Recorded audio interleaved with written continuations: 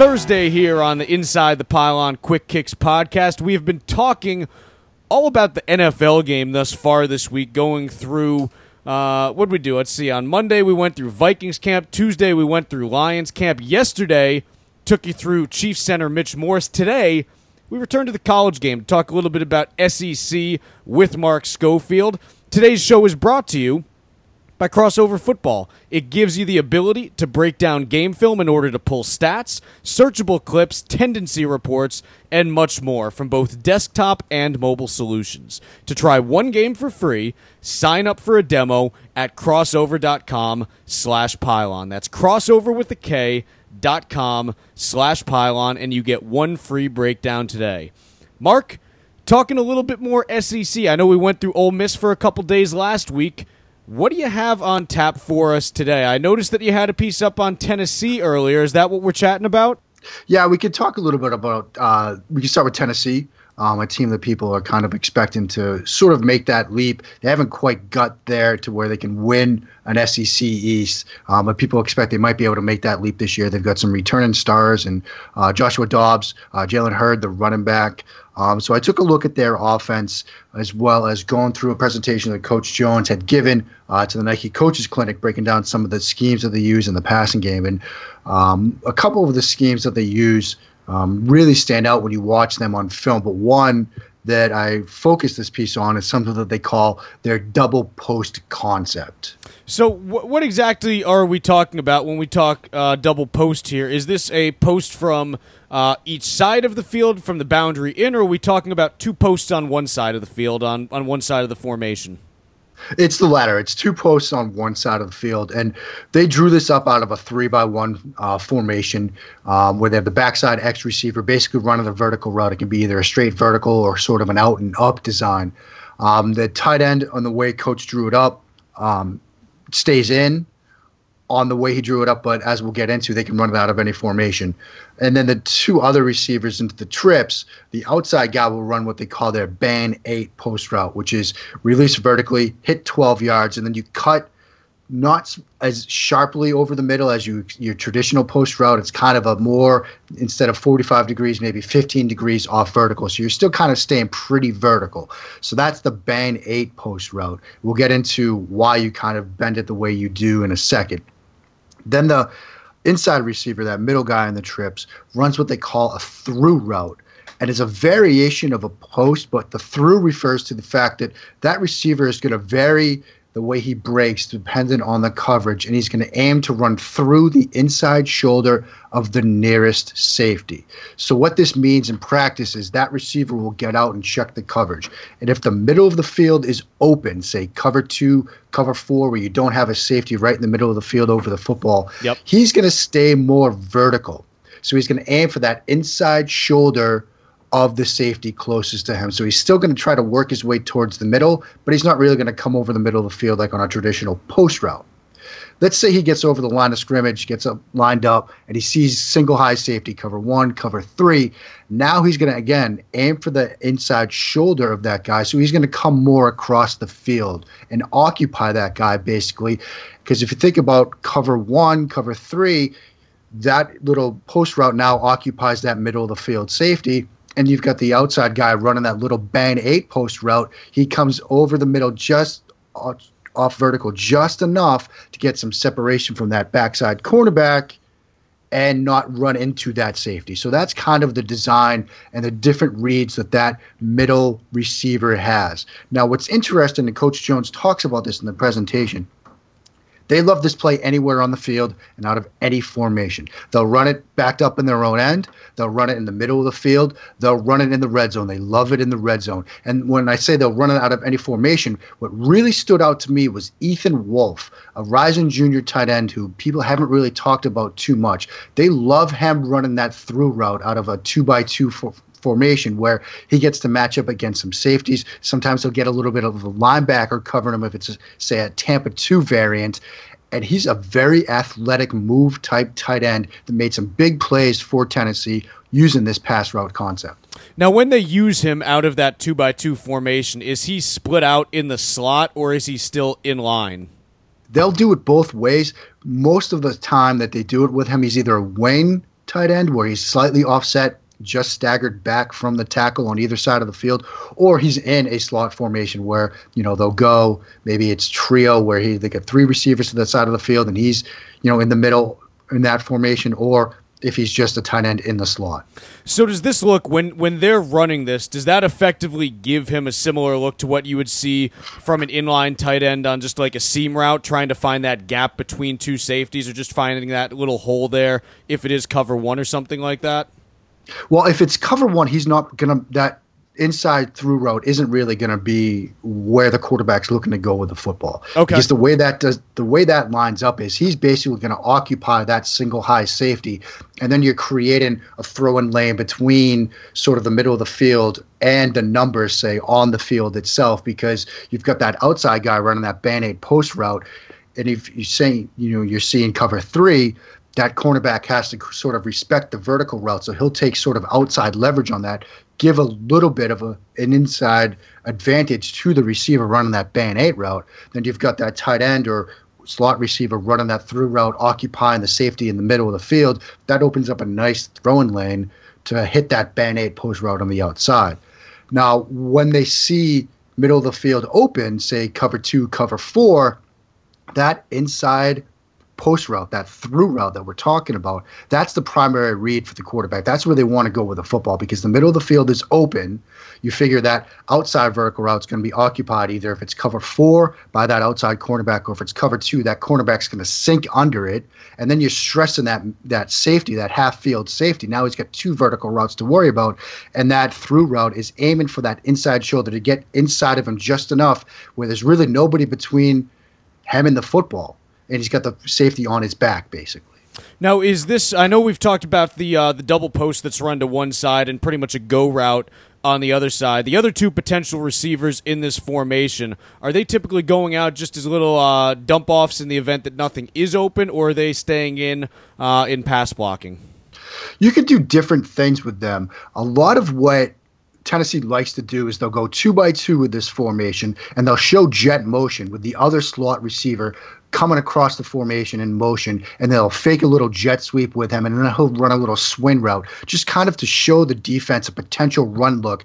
That way, if you do get sort of Tampa 2, and you've got that middle linebacker, that Mike linebacker that has to get vertical at the snap, his eyes might be focused on that potential jet motion. He might be thinking run, and it gives Wolf or whoever's running that through route an extra step. They ran that design against Bowling Green in the red zone, actually, for a touchdown. They showed jet motion from that slot receiver. That middle linebacker in that Tampa 2 scheme was late in getting a step back into his drop into that intermediate zone. It allowed Wolf to get a couple of steps of separation from him shortly off the line of scrimmage.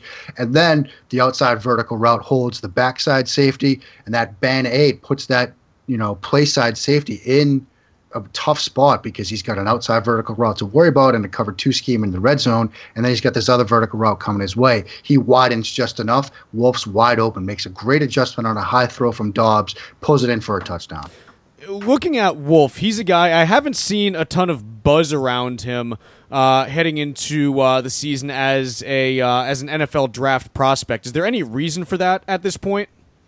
Well, I mean, he wasn't really somebody that people were expecting. They lost somebody to injury. They've actually moved a former wide receiver to tight end for this season. So he's listed, he's penciled in as the starter. From what I've seen on film, he's a guy that I think can really contribute for them in the passing game, especially using this pass route concept. He's just kind of a guy that in this tight end class, I mean, we had John Ledyard on recently who talked about this tight end class. I mean, a lot of people are really excited about the tight ends that are going to be coming out this year.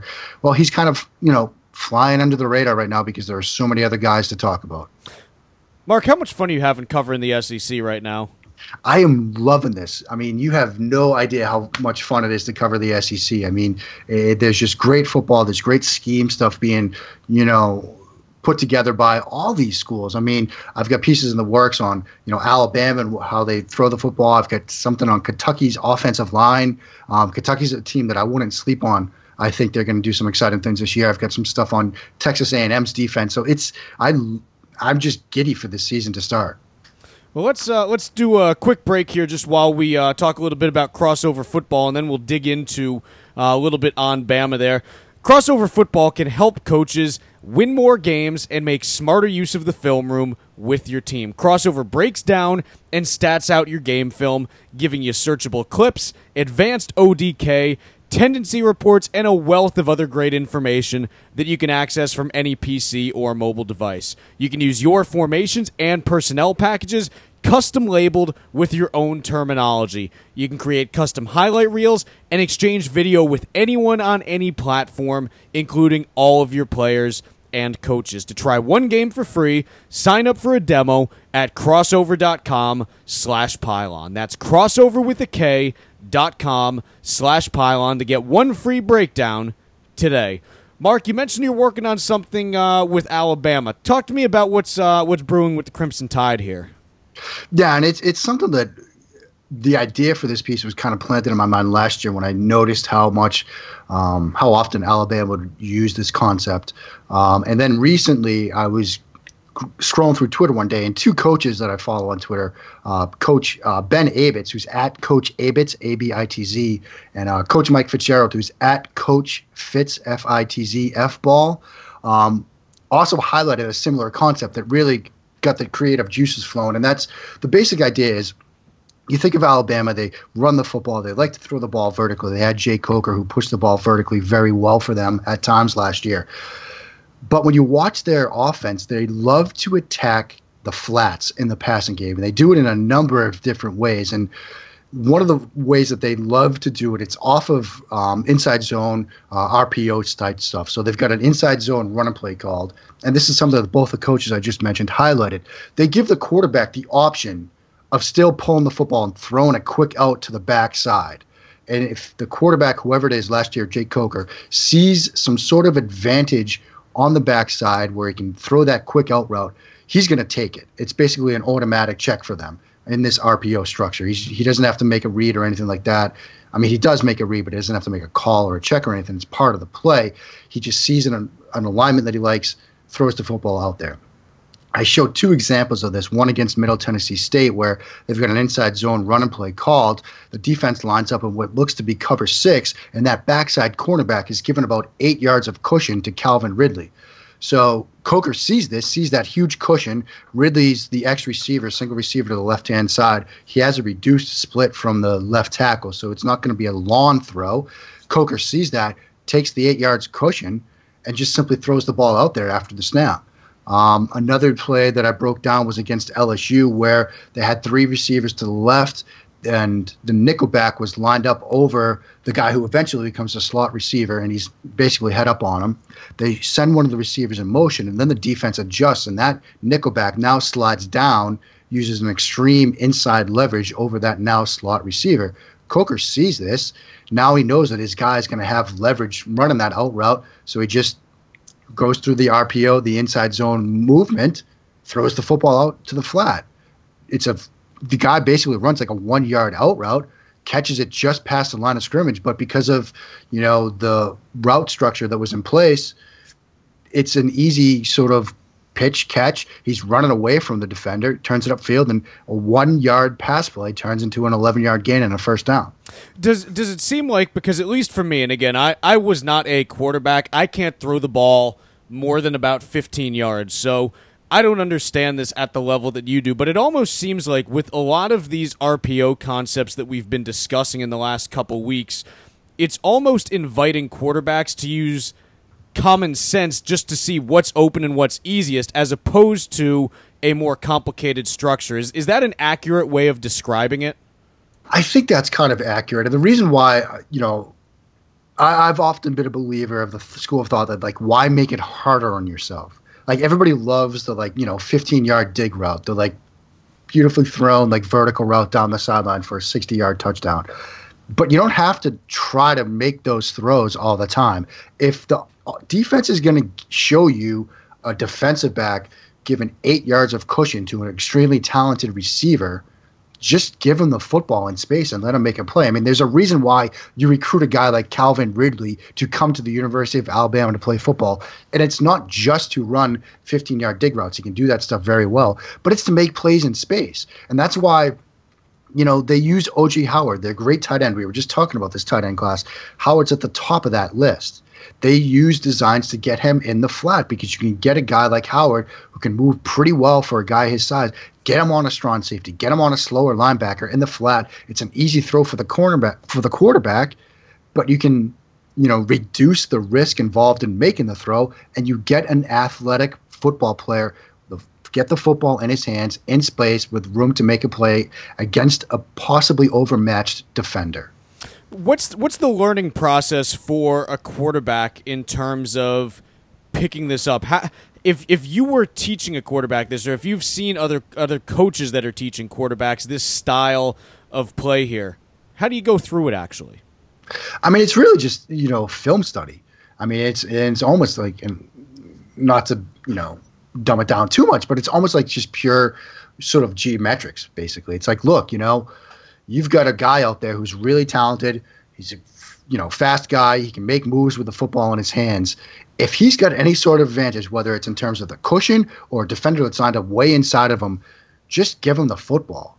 Like, don't make the game harder than it has to be. So, I mean, it's just a matter of showing it to the guy on film. And it's one of those types of things that when it finally clicks for the quarterback and he sees it and he makes a throw, and a simple 1-yard throw turns into a 12-yard gain, the quarterback's going to be looking for that. Because think about it. I mean, it's a way to instantly pad your stats and get the ball moving and get first downs and, keep the defense on its heels. I mean, if as a quarterback, as a guy that's played the position, we had things like this in our system at Wesleyan where, if guys weren't covered, you just throw them the football, no matter what the play was called, you get a chance to make a nice, easy completion. You're going to take that. So, I mean, most quarterbacks are itching to hear stuff like that and to be given these kinds of options. Mark, got a couple minutes left. Time for one more question here. What else do you see from Alabama in terms of other things that they may do in order to get people the ball, kind of in the flats, in space, as you described? Well, I mean, I mentioned at the outset that this was kind of a piece that generated in my mind last year. And the main reason for that was they love to run the split zone run play, where you've got either it's a fullback or a wing tight end blocking across the flow of the play. So you've got the offensive line, everybody's going to the left, the play goes to the left, but that other player will cut across the formation to block the backside edge defender. Well, they will run that, and they will run it, and they will run it again, and then the quarterback's going to pull the football and boot to the backside, and now this guy that's been coming across the formation to block that backside defensive end all game long is just going to sneak into the flat. And so everybody's flowing to where they expect that zone run play to come, and then he just quarterback boots backside. You've got O.J. Howard in the flat for an easy completion, and God knows how many yards he can pick up after it. I mean, this is something that they ran against LSU. They ran this design to pick up a late first down late in the fourth quarter to kind of salt that game away. They used this design against Clemson in the national championship game to get O.J. Howard the ball in space. They love running the ball with this blocking formation, and it helps them set it up, that sort of pass play where the tight end can then release into the flat. Nobody's really expecting it because they're focusing on the run action, and you get a nice, easy completion with a lot of green in front of the guy with the ball in his hands. Not too shabby. I'll tell you what, Mark. It's great stuff right there. Another week, another great look at some SEC football, huh? Like I said, man, excited to be covering the SEC this year. We're going to have guys covering all the major conferences. I guess the power of seniority, I get to cover the SEC, so I'm really looking forward to a lot of SEC stuff this year. It is as good as it gets. You know what else is as good as it gets? What's that? It's what we got coming up tomorrow on Kicker Friday. Oh, Kicker Friday. Yeah, Love some Kicker Friday. It is that time of the week again, and I'm going to be talking a little Buffalo Bills. I'm going to be talking a little Dan Carpenter and the mystery of the missing extra points. Could have been a Judy Blume novel or something like that, right? Yeah, was she the one that did the titles like that? I can't remember. Judy Blume. She did Super Fudge. I'm trying to remember. I'm totally botching this entire thing at this point. Well, I'm just going to call it quits. Let's hand it up right now. Someone will figure it out for us who's far more qualified in middle school books than I am. So if you know what I was getting at, just let me know. If not, just try to come back tomorrow. We are going to be talking a little bit of Dan Carpenter as well as his strange ability to miss extra points last year. We'll dig into why that happens tomorrow on the Inside the Pylon Quick Kicks podcast.